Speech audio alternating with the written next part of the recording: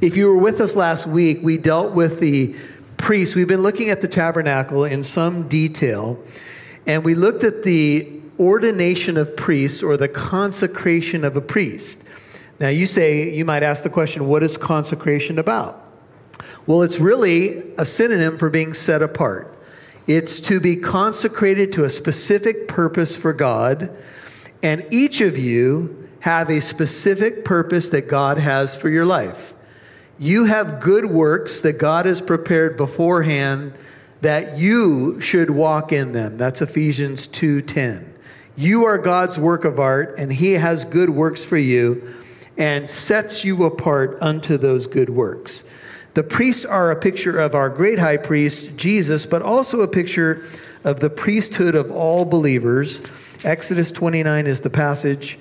Let's take a moment to pray one more time, and then we'll jump in. Father, thank you for the folks that have gathered tonight, those who will watch via live stream or even watch this later. We're grateful for your living word. We know it has benefits for us. It is profitable in all areas of our life. You've given us everything that pertains to life and godliness.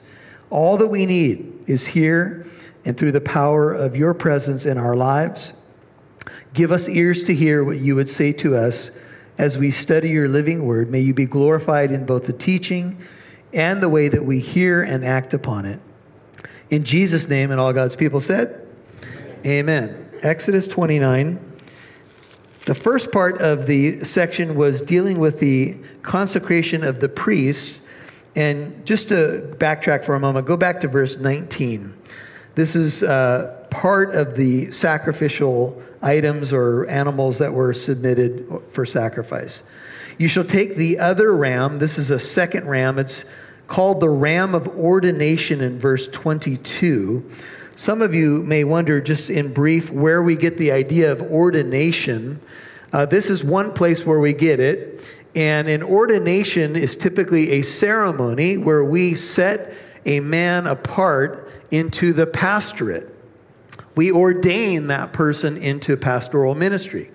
And there is a formal ceremony that takes place, a formal service where we charge that individual to hold up Scripture, to teach it accurately, to live the priorities laid out in 1 Timothy 3 and Titus chapter 1, and to be the kind of leader, a shepherd after God's own heart. And there is a formal ceremony where that takes place. I had that happen to me actually in the summer of 1995, a long time ago. I was ordained to the public ministry, and I was set apart formally. There was already a calling on my life. I already felt an undeniable tug, and I would tell you that if those of you who are kind of thinking about ministry or wondering, well, what does it feel like when God calls a man into the pastorate? For me, it was an undeniable tug. I just felt like God was saying, this is what I have for you. This is what you're going to do. Now, not everybody's called into the pastorate, right? So you will feel, I think you will sense an undeniable tug into different areas of ministry. You say, what does that mean? Give me some more specifics. I think that something that you could do is you can try some different areas. If you're not quite sure about your spiritual gift, trust me, there's plenty of opportunities to serve. And sometimes what happens is that you will step into an area of ministry and you will find yourself thriving there. You will find other people affirming that those are your gifts. That's one way to find out. Of course, the first and foremost way is seek the Lord through the Word of God. But this is a ordination of the priests back in the Old Testament. And here's what happens. You shall slaughter the ram, 20, take some of its blood, and this is where we ended last time, put it on the lobe of Aaron's right ear, on the lobes of his son's right ears. The sons would be the future priests, or they would serve as lesser priests, and on the thumbs of their right hands and on the big toes of their right feet, and sprinkle the rest of the blood around the altar. Now, we talked about last week, as we look at the places where the blood was placed or smeared, it's on the ear, which pictures a servant consecrated to God, has his ear open, her ear open to the Lord. The thumb on the hand pictures that we should be doing the work of the Lord, and the toes, of course, picture the feet walking where the Lord would have us to go. When we hear what God has to say, then we're going to use our hands to do his work. We'll be his hands and his feet, and our feet will walk where he wants us to go. Amen? We often talk about the walk of the believer, that our members are to be consecrated unto service for the Lord. And this is what happens. You go from, maybe you were using your body in a different way for the world. Now the Lord wants to take you, all of you, and use you now for his purposes, for his glory. To literally be his hands and his feet. To maybe, touch people in a way that they experience the love of Christ. To listen to the leading of God so that you can use your life in his service. To walk where he would have you to walk, etc. Now, there's only one other place where this same application of blood occurs, and it's in Leviticus, which is the next book to the right. So let's turn over there, Leviticus chapter 14. Let me just show this to you because I think this speaks to what happens to a person when they go through a consecration unto God. So this is dealing with the idea of a leper being cleansed. Here's what it says. 14:8 of Leviticus. The one to be cleansed shall then wash his clothes and shave off all his hair and bathe in water and be clean. Leviticus 14:8. Now afterward he may enter the camp, but he shall stay outside his tent for 7 days. We'll see 7 in our consecration ceremony. It will be on the 7th day that he shall shave off all his hair. He shall shave his head and his beard and his eyebrows, even all his hair. He shall then wash his clothes and bathe his body in water and be clean. Now, on the 8th day, he is to take 2 male lambs without defect, a yearling ewe lamb without defect, 3/10 of an ephah of fine flour mixed with oil for a grain offering, and 1 log of oil, 11. The priest who pronounces him clean shall present the man to be cleansed at the aforesaid before the Lord at the doorway, notice, of the tabernacle or the tent of meeting. Then the priest shall take the 1 male lamb and bring it for a guilt offering with the log of oil. Present them as a wave offering before the Lord. We're going to study the wave offering in Exodus in a moment. Next, he shall slaughter the male lamb in the place where they slaughter the sin offering and the burnt offering at the place of the sanctuary. So we're right back to that, the bronze altar for the offerings. For the guilt offering, like the sin offering, belongs to the priest. It is most holy. The priest shall then take some of the blood of the guilt offering, and the priest shall put it on the lobe of the right ear of the one to be cleansed, and on the thumb of his right hand, and on the big toe of his right foot. The priest shall also take some of the log of oil and pour it into his left palm. The priest shall then dip his right hand finger into the oil that is in his left palm, and with his finger sprinkle some of the oil 7 times before the Lord. Of the remaining oil which is in his palm, the priest shall put some on the right earlobe of the one to be cleansed, on the thumb of his right hand, and on the big toe of his right foot, and on the blood of the guilt offering. While the rest of the oil is in the priest's palm, he shall put it on the head of the one to be cleansed. So the priest shall make atonement on his behalf before the Lord. Now, when a leper was cleansed, what would happen is this ceremony would occur.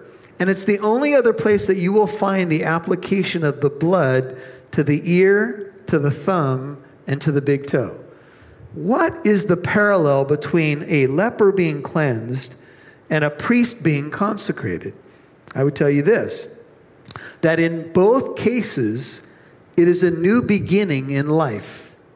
In both cases, it's a person who was in one section of life. If you were a leper, basically you were in a leper colony, separated from the people, and now you were received back into the community, if you will.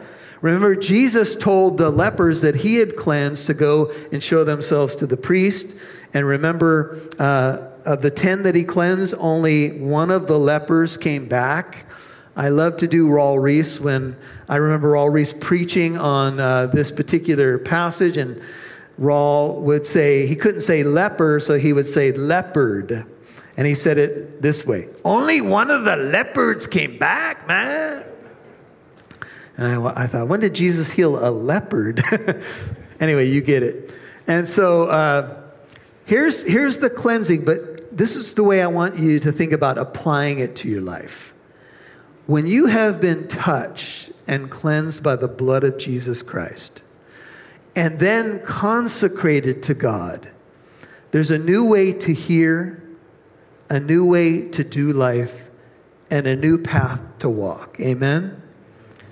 And just as the leper experienced the power of cleansing from the old life, the old sin, what made that person unclean? The priest, in a different sense, went from a layperson. A layperson just simply means maybe someone who's in the congregation, to a special, set-apart, consecrated life unto God. And now he was here to hear the voice of God, to do the work of God, to touch the holy things, and to have his feet trod where few people could actually walk. And a consecrated life is a life that's been cleansed by the Lord, a life that's been put under the blood of the new covenant, and a life now walking out those priorities. Is that you? Would you say, I've experienced both the cleansing and the consecration to be set apart unto the Lord? I want to do what he's called me to do. Back to Exodus chapter 29. I can tell you that when I first became a Christian, I had experienced the power of justification, because getting saved just takes really a moment, right? You realize you're a sinner. You look to Jesus Christ. You look to what he's already done on the cross. And the moment you genuinely repent and believe, what happens? You're made into a new person immediately by the grace of God through the finished work of Jesus Christ. But consecration is a bit of a different ballgame. Amen? Because to be set apart and to walk in the ways of God, to always have your ear open, your hands doing, your feet walking, is a whole different ballgame. It does take a commitment. It does take you wanting to be set apart unto God. And so that's a beautiful connection that I wanted you to see between the leper and the priest. Now, in 21 of Exodus 29, you should take some of the blood that is on the altar, some of the anointing oil, and sprinkle it on Aaron, on his garments, on his sons, and on his sons' garments with him.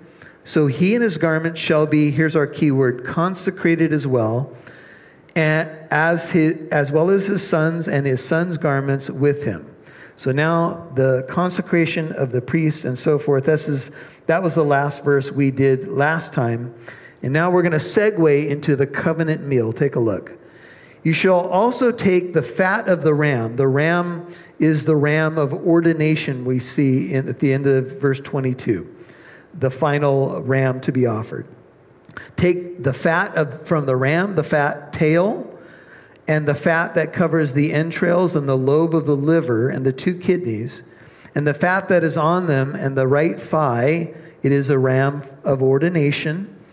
And one cake of bread mixed with oil, one wafer from the basket of unleavened bread, which is set before the Lord. And you shall put all these in the hands of Aaron and in the hands of his sons, and shall wave them as a wave offering before the Lord. Now, as the priests go through this consecration/ordination ceremony, something interesting occurs. Part of the sacrificial ram of ordination is taken. They take some of the bread, unleavened bread that we studied earlier, and they literally fill the hand. The second ram used as in the consecration ceremony is the ram of ordination. The blood is applied to the ear, hand, and foot, and is more literally the ram of filling, or the filling of the hand. Let me read just a moment from my notes. The term filling comes from an ancient custom in biblical times. When someone was appointed as a king or a priest, an official would come forward to fill his hand. The term was used for ordination and installation, perhaps a staff or some form of tribute placed in the hand, a ruling staff, some money perhaps. The latter understanding fits better with the context here. Some tribute would be given as a sign of the ceremony. Some of you have done this. You have a grandchild or a son or a daughter, It's their birthday. And maybe you had an uncle like this. I would have uncles that would slip some money into my hand. Hey, take this. Don't tell your mom what I'm doing here. Be like a $5 bill. Oh, uncle, thank you, uncle, right? And just kind of do something special.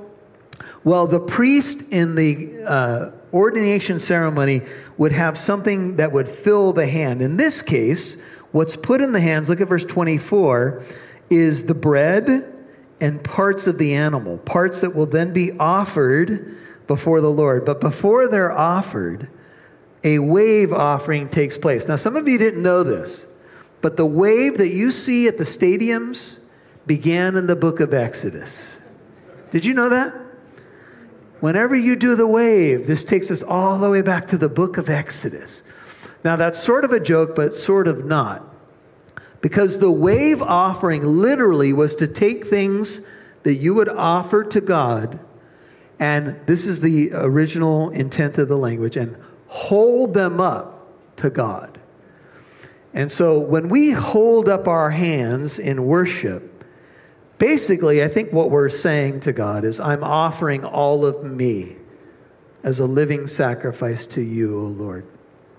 When you take things in your life, your personal life, your business, your marriage, your family, and you hold them up before the Lord, you are giving back to God what God gave to you. Amen.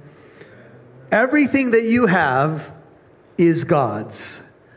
You would have nothing, John the Baptist put it this way, a man would have nothing unless it first been given to him from heaven. A woman would have nothing unless first it was given to you from heaven. Your beating heart is a gift from heaven. Your humanity is a gift from heaven. Everything that you are, the fact that you can think with the brain that's in your head, just ponder that for a moment. The fact, there are so many incredible aspects of the human mind that we don't even really fully understand. Beyond all supercomputers that you could imagine is the human mind. And God has given us all of that. And so as the priest receives gifts that will be sacrificed to the Lord, the first thing he does is wave them.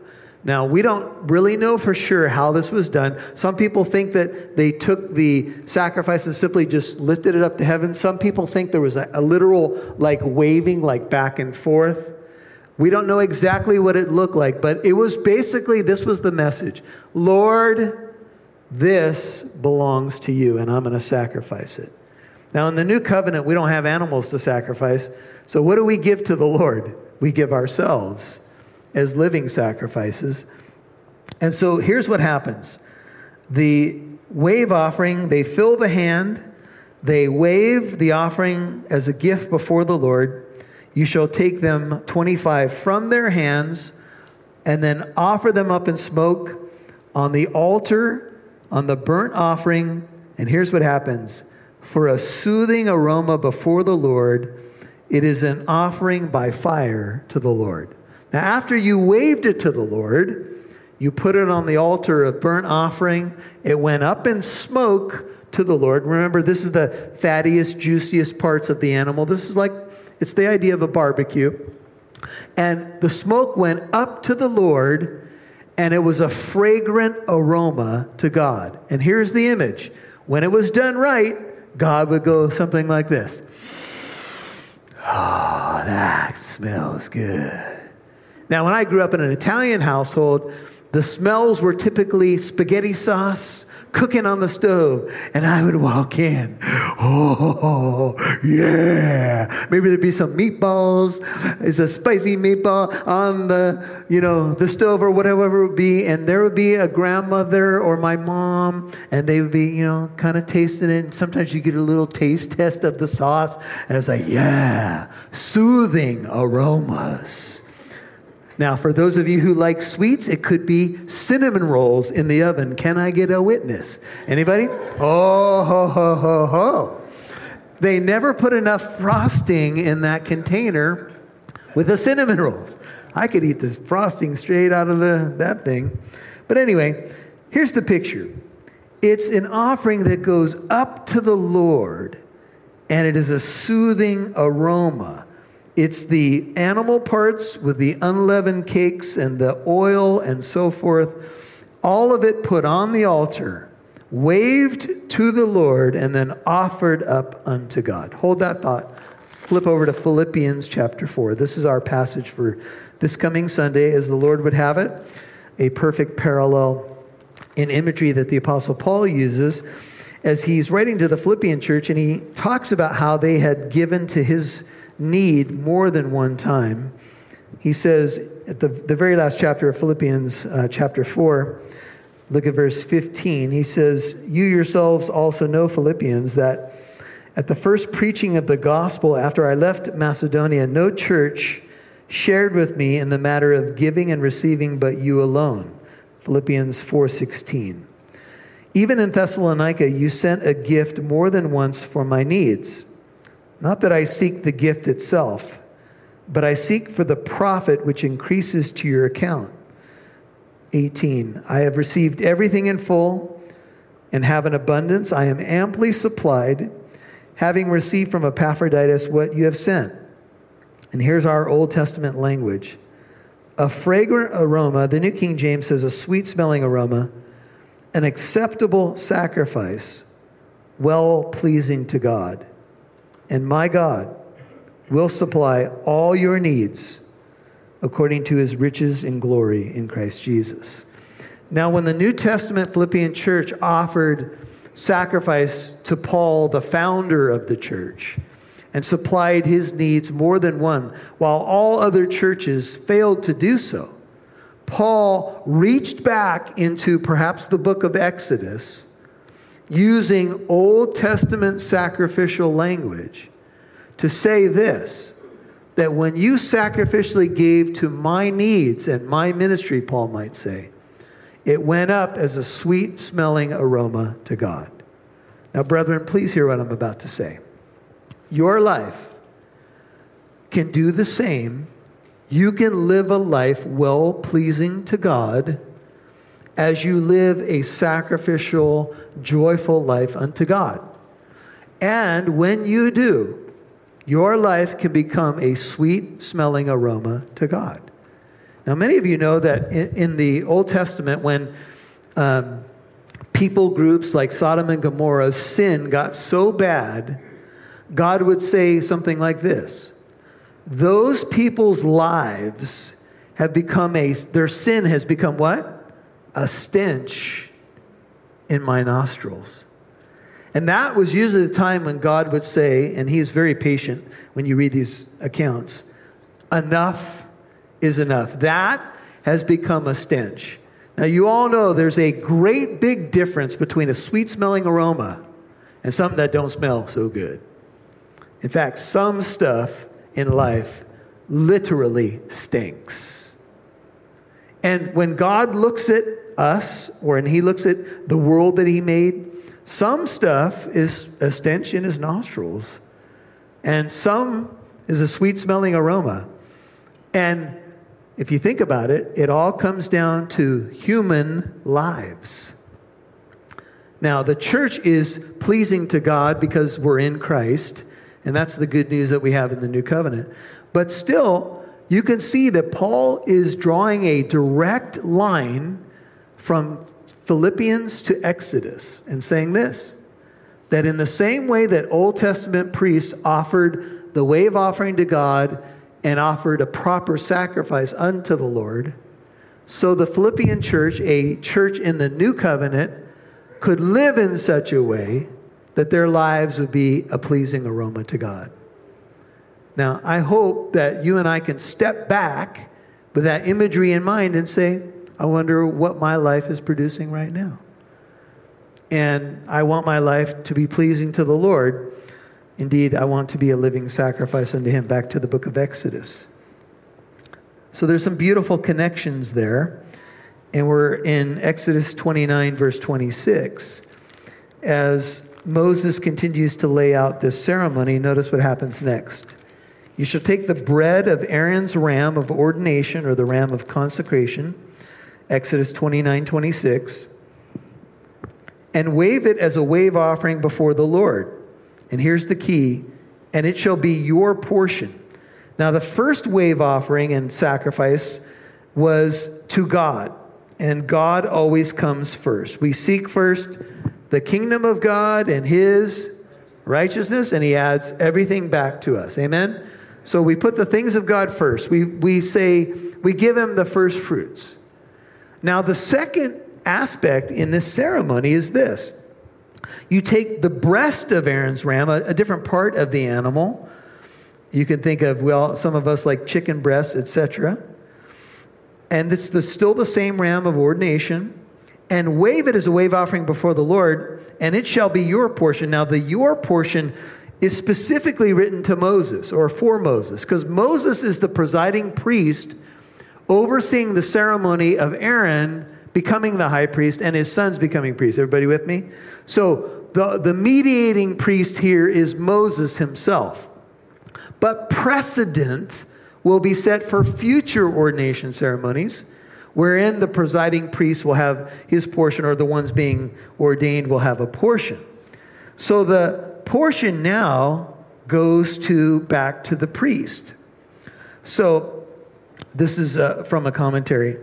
It says, the second ram, after the ram presented as a burnt offering, had its life applied to the consecrated priest. First, its life was applied with the application of the blood to the ear, hand, and foot of the priest. Then, through a ritual meal, its life was applied by the priest, taking the ram into himself. This is from Guzik. The eating did not begin the process of consecration. The eating came after the washing, the clothing, the blood atonement of the priest. The eating speaks of the continuing relationship of the priest with God. Let not the distinction be forgotten, says Spurgeon. The eating of the sacrifice is not intended to give life, for no dead man can eat, but to sustain life which is there already. A believer looks at Christ, and that makes them alive, but spiritual life must be fed and sustained. In this way, eating is a good picture of healthy, continuing relationship with Jesus. So here's the point. The second aspect of the wave offering is one waves it before the Lord, but then gets to eat or partake of it themselves. Think about it this way. When we talk about giving in the church, what do we usually say? The tithe is a good place to start. Now, the tithe is not a New Testament law. We've learned that together. It's a free will offering in the New Testament. But sometimes we say, okay, well, the principle of the tithe might be a pretty reasonable place to start. The tithe is what? It's 10%. That means out of every 10, you're getting 9. That's not a bad deal, right? Now, we're not talking about that we're under the tithe law, because we're not. But here's the main point. God lets us have so much. We offer stuff to God, and then he lets us eat it. Example, you pray over a meal. What do you pray? Oh, Lord, thank you. And you're usually sniffing the food, and you're hoping people will pray quickly. Oh, thank you for this chicken breast in the name of Jesus. But you don't give it to God or burn it up. Some of you do, because you're not very good cooks, but we won't go there tonight. But what do? You pray to God, thank you, Lord, for this gift I'm about to receive. In Jesus' name, and then, right? And sometimes it's not just one helping, it's 2 or 3 helpings in Jesus' name, which we won't get into right now. But the point is that a portion, a great, large portion of what we sacrifice, he lets us enjoy. Example, here we are in a church, right? And it has become the joy of my heart to teach the Word of God, to serve God's people, and to do the things of his kingdom. I'm not saying it's always easy, but it is really the joy of my heart. The Lord allows me to enjoy something that, in one sense, you could say is a sacrifice, but it's really not. Amen? Y'all get where I'm going? The Lord lets me enjoy so much that I offer to him, but he just gives it right back to me. Here's an example. Every spiritual gift that you have is from the Lord. It's from the Holy Spirit. He's given it to you. And yet, he allows you to experience the joy of it, the fruit of it, and the reward of it. Do you know that one day when you get to the bema seat of Christ, you're going to be rewarded for things that you did for the kingdom and the king, but it will be the power of the Holy Spirit that allowed you to do them. And yet he's still going to reward you simply for using gifts that he gave you. Amen? That's a pretty good deal. That's who our God is. And so this is the beauty of the sacrifice. The Lord does not take it all. He allows us to enjoy a large part of it. Life. This is also waved before the Lord. Even what we keep is from him and to him. This is how Paul put it in Romans. For from him and through him and to him are all things. Romans 11:36. To him be the glory forever and ever. Amen. And then right into, listen, I urge you therefore, brethren, by the mercies of God, present your bodies as a holy, living and holy sacrifice. Right back in to the Old Testament sacrificial language. Paul celebrates the goodness of God, the great knowledge of God, and then says, now live your life in response to that as a living sacrifice. Don't be conformed to this world. Romans 12:2, but be what? Transformed by the renewing of your mind. Then you'll be able to prove what the will of God is, what that which is good and acceptable and perfect.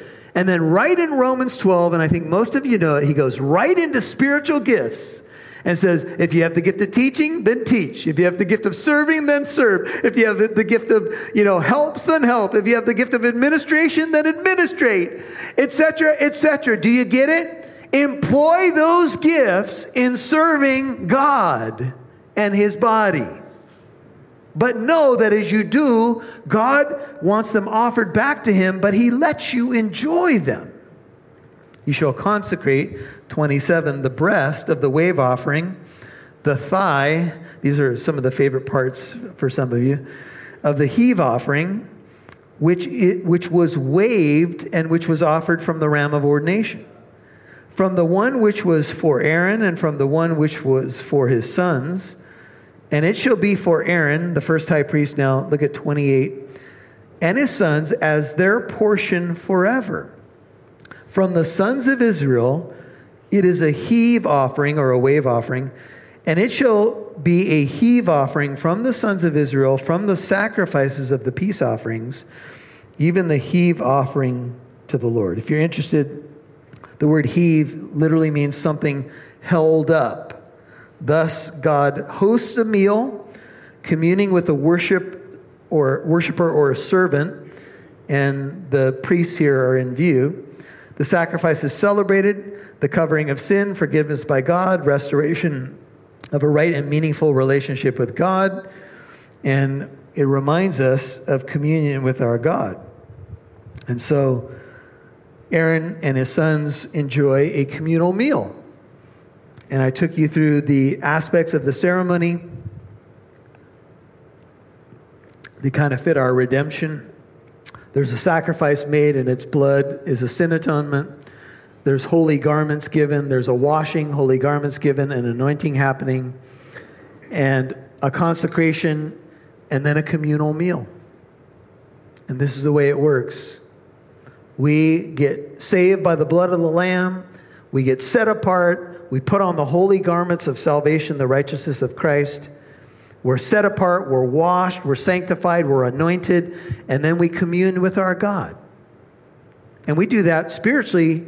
But last week, at the end of our service, what did we do? We all came forward and we received the elements of what? Of the Lord's Supper, of communion.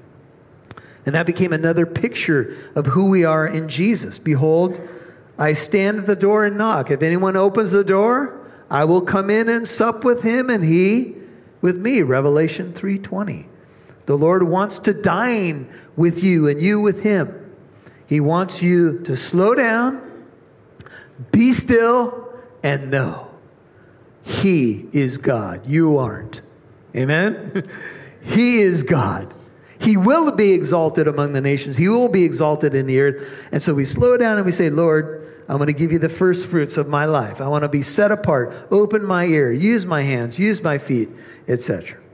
And the holy garments of Aaron shall be 29 for his sons after him, that in them they may be anointed and ordained. Now, if you're taking notes, God is setting precedent in verses 27 through 29 and saying this is how the future is going to work from the line of Aaron, or the Levitical line, in generations to come of priests. And here now he goes back to the overall ceremony. For 7 days, this is the 7-day ordination ceremony, the one of his sons who is priest in his stead shall put them on, the holy garments, when he enters the tent of meeting or tabernacle to minister in the holy place. You shall take the ram of ordination and boil its flesh in a holy place. Aaron and his son shall eat the flesh of the ram and the bread that is in the basket, where? At the doorway of the tent of meeting. Thus they shall eat those things by which atonement was made at their ordination and consecration. But a layman, this is kind of a normal citizen or congregant, shall not eat them. Why?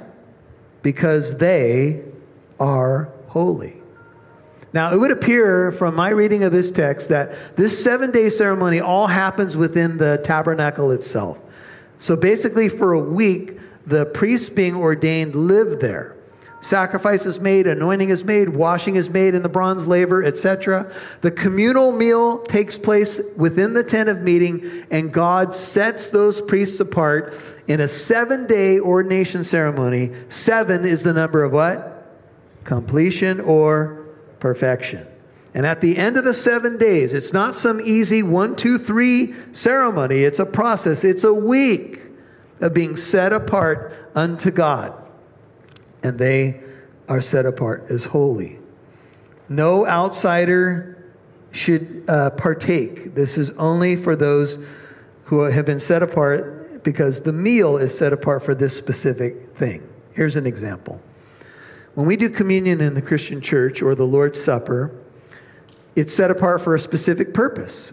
What is it for? Well, the matzah and the juice now signify the gospel and people who are in Christ. Amen? 1 Corinthians 11:27 says, you don't take the Lord's Supper in an unworthy manner. And we need to understand that when Paul addressed the Corinthian church, he was basically addressing a group of people who were gorging at the love feast and drinking all the wine before other people even got there. And they were drunk at a church service, basically what was going on. Now, I have a story I've shared in the past, but it's kind of humorous and shows the point. I was a young up-and-coming preacher, and I was asked to share the communion meditation during the Lord's Supper on an Easter Sunday. Place is packed. People are all dressed up. One of the first times I'm speaking to the congregation. And I start in on sharing a little, communion devotion. And this guy, I can tell he's making a ruckus here on my right. And, I'm hearing a little, and I'm starting to try to talk over what's going on louder and louder. And finally, seemed like it went on for eternity. The guy stands up in the middle of an Easter Sunday service, looks to the back of the church, and yells, "Tell that guy to stop looking at me!" Well, you could say I was a little discombobulated. There was no sense in trying to talk over him anymore. So I said, "Sir, sit down and respect what's going on." And he was like, "Yes, Pastor." And he sat back down. Ushers came up and they kind of wrestled him out of the church. And I went on, everybody, calm down. Everybody calm down now. Finished the communion meditation. And later, I asked the ushers, what was up with that guy? They said, he was on a 3-day alcohol binge. And he thought that the communion juice was real alcohol. And he was trying to keep his buzz going. So he couldn't wait for the elements to come by so he could knock back several of the little communion things, which I think he thought were shot glasses. Now, you all know that in the Christian church, it was simply grape juice, so it was going to do nothing for him. But I will tell you, at 8 a.m. service one Sunday at a church in Orange, we did communion at a first service, and I think the grape juice had turned. Because I drank the juice, and I was like, whoa, good morning, good night. Anyway, it's another story. What was my point? I don't know now. Anyway. Oh, I was talking about communion. So here's the point. When we take of the Lord's Supper, you'll often hear me say, if you're not a believer, then this is not for you. Now, what do I mean by that? Here's what I mean. It has no holy significance for someone who's not in Christ. I'm not trying to be mean to anybody. I'm just saying that if you're going to take this, these elements have been set apart for this purpose. If you're going to get into the waters of baptism, a tub of water is a very common thing, but not when it's set apart for baptism. Amen? I baptized a young man in our pool. Our pool's our pool. We jump in the pool all the time. But once that young man decided to be baptized on that day, that water was now consecrated for that purpose. And this is why these folks are told no outsider, no layperson is to partake of it. Look at 34. And if any of the flesh of ordination or any of the bread remains until morning, then you shall burn the remainder with fire. It shall not be eaten. Why? Because it's holy. Now the sacred meal was for the priests. I don't know why it could not be kept until morning. I know that this was true of the manna. Remember when the manna was given? God said, you are to gather it up morning by morning. Don't try to keep it overnight except for the Sabbath. Because if you do, it will breed what? Worms. Now, what was the message? Well, every day we need fresh manna. Amen? And so every day, morning by morning, we need to meet with the Lord. In Lamentations 3, verse 22, it says, the Lord's mercies are new every morning. You don't need to live on leftovers, brethren. He's got new mercies for you every day you wake up. Amen? That could be the message. I don't know for sure. But the writer of Lamentations says, the Lord's loving kindnesses indeed never cease. His compassions never fail. They are new every morning. Great is your faithfulness. But listen, the Lord is my portion. Lamentations 3:24 says my soul, therefore I hope in him. And so I think there's a message in there about the new mercies, perhaps. I'll let you chew on that. And thus you shall do to Aaron and to his sons according to all 35 that I've commanded you. You shall ordain them through 7 days. So there's the 7. Each day you shall offer a bull as a sin offering for atonement. You shall purify the altar when you make atonement for it. You shall anoint it to consecrate it. For 7 days you shall make atonement for the altar, because it has to be set apart as holy, and consecrate it. Then the altar shall be most holy. Whatever touches the altar shall be holy. And now we transition to a morning and evening sacrifice, which will be ongoing. Notice. Now this is what you shall offer on the altar. 2 one-year-old lambs each day continuously. The one lamb you shall offer in the morning. This is now kind of the priest duties looking afar off. The other lamb you shall offer at twilight. There shall be 1/10 of an ephah of fine flour mixed with 1/4 of a hin of beaten oil, and 1/4 of a hin of wine for a libation with one lamb. And the other lamb you shall offer at twilight, and shall offer with it the same grain offering as the morning and the same libation. And here's our language again. For a soothing aroma, an offering by fire to the Lord. Now in Israel's history, in the tabernacle and later in the physical temple, a morning and evening sacrifice occurred every day. And you'll read some Bible accounts where it says it was the time of the morning or the evening sacrifice. And you might say, what does that mean? What that means is it was the time for the lamb to be offered either in the morning, which my understanding was 9 in the morning, or in the afternoon at twilight, which my understanding was 3 in the afternoon. Josephus tells us that Jesus died on the Passover at 3 in the afternoon. And that was the time that Israel considered the evening sacrifice to be twilight. The Lamb of God, who takes away the sin of the world, fulfilled the offering picture. And so when we've read Hebrews together on multiple occasions, studying Exodus, because we know Hebrews is a commentary on the book of Exodus and Leviticus and others. And what did we discover? Well, we discovered that the priest had to make ongoing sacrifices. One high priest would die, another one would take his spot. Sacrifice after sacrifice, morning and evening, morning and evening, morning and evening. And it was impossible for those sacrifices to take away sin. But then the Lamb of God came, who takes away our sin once and for all.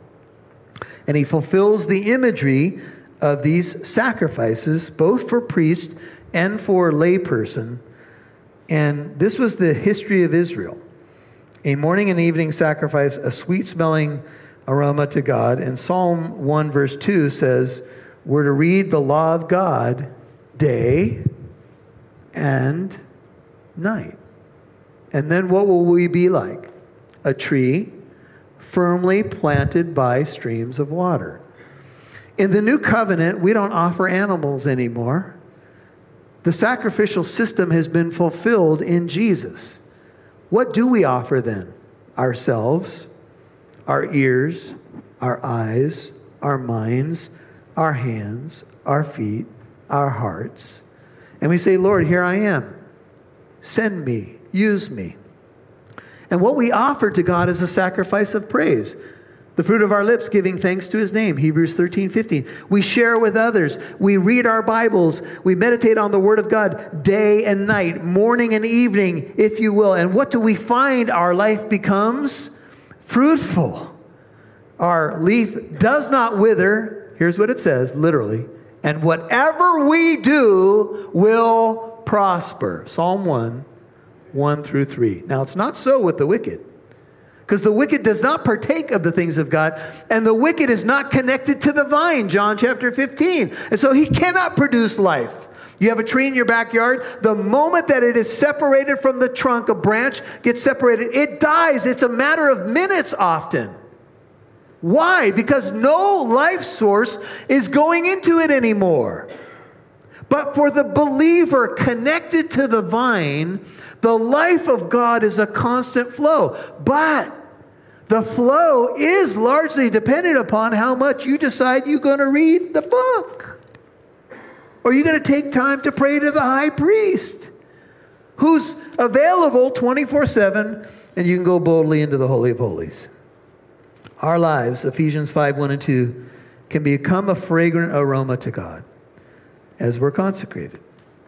And so it shall be a continual burnt offering throughout your generations, 42, at the doorway of the tent of meeting before the Lord, where I will meet with you. The whole purpose of the tabernacle is that God would tabernacle or meet with his people and to speak to you there. Now we come back to the big picture. These are the final verses. And I will meet there with the sons of Israel, and it shall be consecrated by my glory. And I will consecrate the tent of meeting, that's the tabernacle, and the altar. And I will also consecrate, Hebrew idiom is to fill the hand, Aaron and his sons to minister as priests to me. And I will dwell among the sons of Israel and will be their God. We see this language in Revelation 21 and 22. We will see God's face. He will be our God, wiping away every tear from our eyes, etc. And they shall know that I am the Lord their God, who brought them out of the land of Egypt, that I might dwell among them. The word to dwell is the idea of the tabernacle. And then it ends with, I am the Lord their God.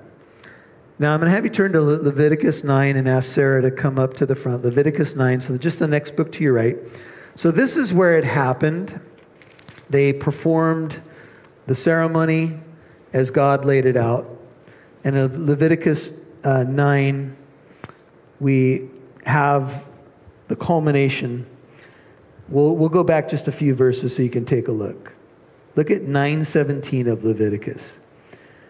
So here's where they actually perform the ceremony. Next, he presented, Leviticus 9:17, the grain offering, and filled his hand with some of it, offered it up in smoke on the altar besides the burnt offering of the morning. Then he slaughtered, Leviticus 9:18, the ox and the ram, the sacrifice of peace offerings, which was for the people, and Aaron's sons handed the blood to him, and he sprinkled it around the altar, or on the altar. As for the portions of fat from the ox and from the ram, the fat tail and the fat covering and the kidneys and the lobe of the liver, they now placed the portions of fat on the breasts, and he offered them up in smoke on the altar. But the breast and the right thigh Aaron presented as a wave offering before the Lord, just as Moses had commanded, 9:22. Then Aaron lifted up his hands toward the people and blessed them. And he stepped down after making the sin offering and the burnt offering and the peace offerings. Moses and Aaron went into the tent of meeting. When they came out and blessed the people, the glory of the Lord appeared to all the people. Then fire came out from before the Lord and consumed the burnt offering and the portions of fat on the altar. And when all the people saw it, they shouted and fell on their faces. Holy God, thank you for your holy word. I think the application to us is clear that we are a priest in a new covenant, and what we offer is not animals, but ourselves. Not as dead sacrifices, but as living sacrifices, holy and pleasing to our God. And when our ears are open and our hands and feet are set apart, the glory of the Lord is further seen on the earth, because we are going from one degree of glory to another by the power of the Holy Spirit as we're consecrated to our God. We want to be a light to our generation, Father. Forgive us for the times that we've been silent or not been a very bright light. But help us as a church and as your people to be set apart unto our God. We're saved by grace, we're kept by grace, but our sanctification, we have a part to play. And we need to open the Word of God, offer ourselves to you afresh each day, Lord. And we know that you have more than enough mercy and grace for each of us each day. So help us to just simply trust you and to offer ourselves one day at a time, fresh each morning. Your mercies are more than enough.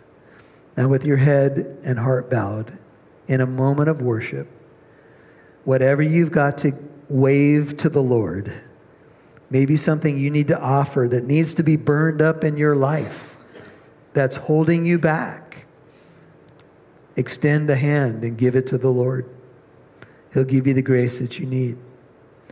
It could be a relationship. It could be a struggle that you have with sin. Maybe it's pride. Maybe it's just some work of the flesh. Maybe you have some spiritual warfare going on in your life and you feel like you're losing right now and you need the power of God. He's here and he's available. Call upon his name. If you're not a believer tonight, you're here for a reason, and that is that God wanted you to know that he loves you and that his son came and died on the cross for you, and he's got a plan for your life, but you got to surrender. You got to ask him to be your Lord and your Savior, your King, to make you what you cannot be on your own, what I cannot be, holy.